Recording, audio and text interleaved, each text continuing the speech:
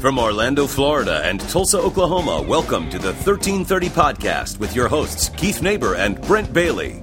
Pulling from nearly half a century of experience, Brent and Keith share unique wisdom and proven insight to build the leader within you. Interact with us now on Facebook and Twitter at 1330 Podcast or email your questions and comments to 1330podcast@gmail.com. The 1330 Podcast starts right now. Welcome back to the 1330 Podcast. I'm Brent Bailey. I am Keith Neighbor and excited to be here. Hallelujah. Yeah. We are, we're just... and we're dedicating this program to the American Dream. Dusty Rose, rest in peace. May God bless his soul forever. That was a wrestling reference for all of you people that have no idea what we're talking about. We turned into 12-year-olds You again. don't know about hard times, Daddy. So anyway, I'm sorry. Anyway, we've been talking about on the last podcast about how ministry opportunities exist everywhere, and it's going to be up to the body of Christ to capitalize on these in order to really harness the real power of ministry, because what we can do is limited, but the entire entity of the body of Christ has so much more opportunity to do it.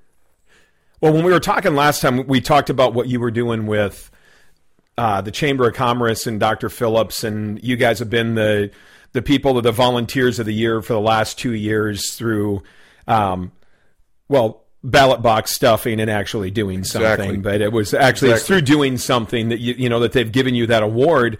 But we as pastors and pulpit ministers have to get across to people the importance of getting out there and actually doing something, because if you just listen to the news, read the paper, read on the internet, wherever you're getting your news from, you would think that the church is dead.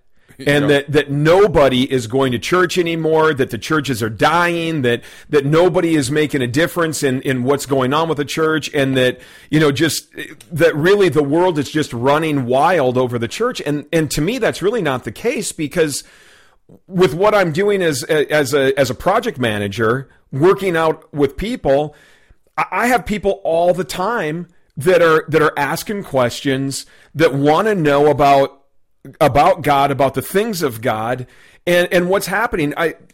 When we were talking, when we were getting ready for this, my son races motocross, and before he goes out and gets up at the starting gate, every single race, we pray.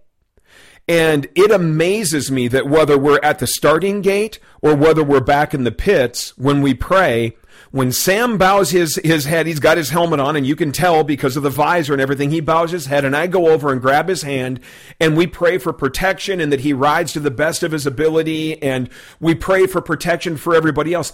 Anybody else that's around us, Brent, they bow their heads and they pray too, and it doesn't matter. You should hear, you hear some of the craziest language coming from both most of the time the dads, sometimes the moms, and the kid that's riding. But man, I'm telling you, when we bow our heads to pray, they are all about it. Yeah. And we've got to understand, and we have to keep in mind, the world's not winning. No. They'll just tell you they are. Of course they are. Everybody wants to be on the winning team. We're actually on the winning team and think that we're getting our butts handed to us every day of the week. Right. And in actuality, I think that we're winning, but the world has convinced us that we're the losers. Right. And really, things are not naturally drifting the way that the mainstream media and popular opinion tells you. The thing that is drifting is our confidence in it, maybe, but really, there are, what do they think, 50 million churches in America? It's some crazy. Astronomical number like that, and I probably should Google it while we're on the air here, but, those are, they may not be overflowing, but they're comfortably full. There's very few churches that are just empty every week. Most of them have congregation and congregants, people showing up, because there is and it's not just here, it's all over the world. There's people that are searching for God and looking for God and have a relationship with God. And the thing is we would all really see God if we would take these opportunities to show God, because he lives inside of us. We are his hands and feet, Brent. We are his hands and feet. And so, as you were sitting there talking, we were discussing also of how I went into the Chamber of Commerce there and was talking to them about a little project. We're just doing a project outside of the four walls of the church. We're doing something where we're going to attempt, and I'm believing God for the full amount to do it. How much you believing for, Brent? For $15,000. Is that right? Yeah, $15,000. It was $14,500. No, excuse me, $16,500, and we're down to somewhere around 13 and change. Right So now. if somebody wanted to give to that, could they give They to could. it? They could go right to our website. There's a big banner right on the front that says "Back to School." So what website would that be? Well, let me tell everybody what we're doing first. Well, I'm trying to raise money here, Brent. Well, we're going to supply 470 underprivileged students in one of the worst neighborhoods in Orlando, Tangelo Park. 100% of the students there are on government assistance for breakfast, lunch, and then they go to after-school programs where they get dinner. Some of those kids, we can't confirm how many, but some of those kids, they go home on Friday and don't eat again until they come back on Monday. Well, they're out of school right now. So how many of those kids are really, what kind of situation are they in? We are doing our best to try and get their school supplies taken care of for the school year coming up. So 470 students, $16,500. And when I was at the Chamber of Commerce presenting this need to them, I didn't get up and preach, and I didn't get up and say Shandai, and I didn't get up and wave my Bible at them. I got up and talked about how we have an opportunity as good people to do something. And then I tagged a little scripture on there to it, and I introduced the concept of giving that Jesus talked about and was able to bring ministry back into it. And I was floored at people from all walks of life sitting there, all different kinds of backgrounds, suddenly wanting to know why we're doing it, how do I get involved. And that day, I think we raised in just a few short seconds like $1,000, just snapping your Unbelievable. fingers. So, I think we're down to like $13,000 is what we need. And if you want to get involved and give towards the kids at Tangelo Park, it's direction.church. And it's a banner right on the front there. And there's no .com anymore. It's direction.church. Nice. And you can give right there. $35 gets one kid's backpack and all of his school supplies. Okay, so the advertisement is over, Brent. Your time is up. Well, you're the on one who started that. Well, I know that, but I just don't want it to. My point is the ministry opportunity that was presented outside of the church. Now, I know I'm a pastor, but I went in there and presented to these business people, and how they grabbed a hold of that was very refreshing to see somebody who's not in ministry and may go to church and and come from a different kind of background that we get, but they wanted to make a difference in the lives of somebody else. And it's amazing to me how many people don't really look at that as ministry, and it's just like a good deed. But that's what ministry is. Well, I also think that people have lost sight of the fact that people are good. We fear what we don't know. We fear who we don't know.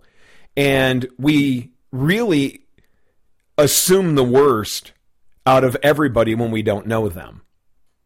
And we could go into our story of how before we started working together, we had some people saying that we were going to hate each other, right, and we were never going to get along, and you're not going to like him and he's not going to like you. And we didn't listen to that, and we became best friends and have been since 2001. Yeah. I mean, our relationship goes back a long ways, and we've actually gone on to do some really great things because we didn't assume the worst of the other one. And when we go out into our everyday life and actually out into the world, if we would assume the best of people, that the person standing on the street corner holding the sign saying that they need help, if we actually assumed that they really needed help, what a difference that makes. Yeah. I don't carry cash with me. I live in the cashless society right now for the most part. Once in a while I have a couple of bucks with me, but I usually don't carry a lot of money with me. I had a protein bar with me one day. There's a guy standing at the street corner with a sign that said, "Anything helps." Anything helps. So I rolled my window down. That was my lunch. I don't normally stop for lunch. I don't have time. Most of the time, I'm running between job sites. So I gave this guy my lunch. I rolled the window down, and I apologized, and I said, "I'm sorry, I don't have any money," but I've got a protein bar. And he goes, "Thank you. I'm hungry. Thank you." It mattered to him. Yeah. It wasn't like he looked at it and threw it on the ground. He actually opened his backpack up and put it in there, and everything the man owned, as far as I know, was in the backpack. Yeah, yeah. Now, was he out there? You know, because we always look at those guys like, oh, well, these guys are out there and they're making a great living and blah, blah, blah. There are people doing charlatans, but that doesn't mean everybody is. But that wouldn't, so then if you're in ministry, then that makes you a charlatan because there's charlatans out there. So if we're assuming the worst of everybody. Well, I mean, it's like lawyers and used car salesmen. That's right. Every one of them are crooked, and that's not true. Right. And that's why I'm saying that if we would start assuming the best in people, which I think is instilling that in people as is pastors. That what love is supposed to be? It is. It's supposed to be that. But we as pastors, because we stand behind this pulpit and isolate ourselves from one another. I know a guy who's a pastor who felt like he had been so isolated and removed from people that didn't go to church. He had just surrounded himself and had been working at a church for so long that he went and joined a motorcycle club, not a gang, but he joined a motorcycle club for the express purpose of being around people that didn't go to church, and said it was the most refreshing time of his life because he was actually able to, he said before they'd go and ride, they would have him pray. Before they ate, it didn't matter where they were at. He stood up on top of a bar and prayed over their food before they ate one day because they all knew he was a pastor. Yeah. They didn't care. Right. So that's where I come back, Brent. I get a little wound up about this because everybody's assuming the worst. Right. And we're afraid of everyone, and we think we're losing, and we're not. Think back to the times when you were in high school or whatever, or college, and you were, when you were younger and got saved and before you were in the ministry. When people knew you were a Christian, just by them knowing you're a Christian, you went to church, they talked to you different.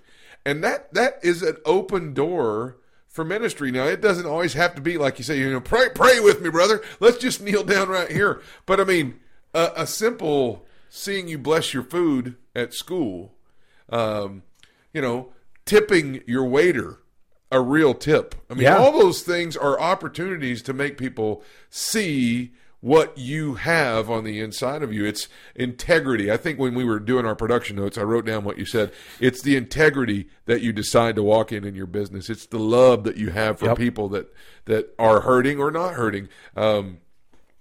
I think if you can capsulize it into a statement, it's allowing the fruit of the Spirit to abound out of you and into the lives of others. That's right. If you'll walk with integrity in what you do, as a believer, as a Christian, not as a pastor, not as a minister, but as a believer, I think we'd all be amazed at the difference that it would make in the world. And if we as Christians would start acting like Christians, I think that our churches would all grow. And I think that more people would want to come in and be like us if we would act a little more like Christ in our dealings with other people, because he assumed the best of everybody. That's right. Loved everyone.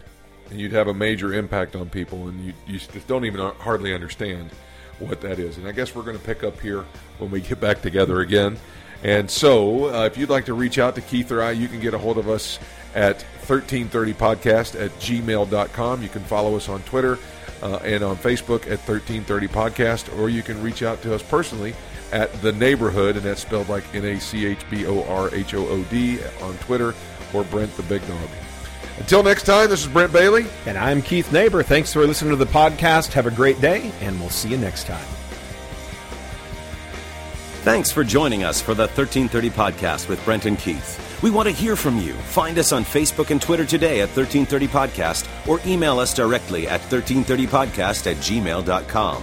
Join us next time for another 13 minutes and 30 seconds geared to change you into the leader that you and those who follow you want you to be.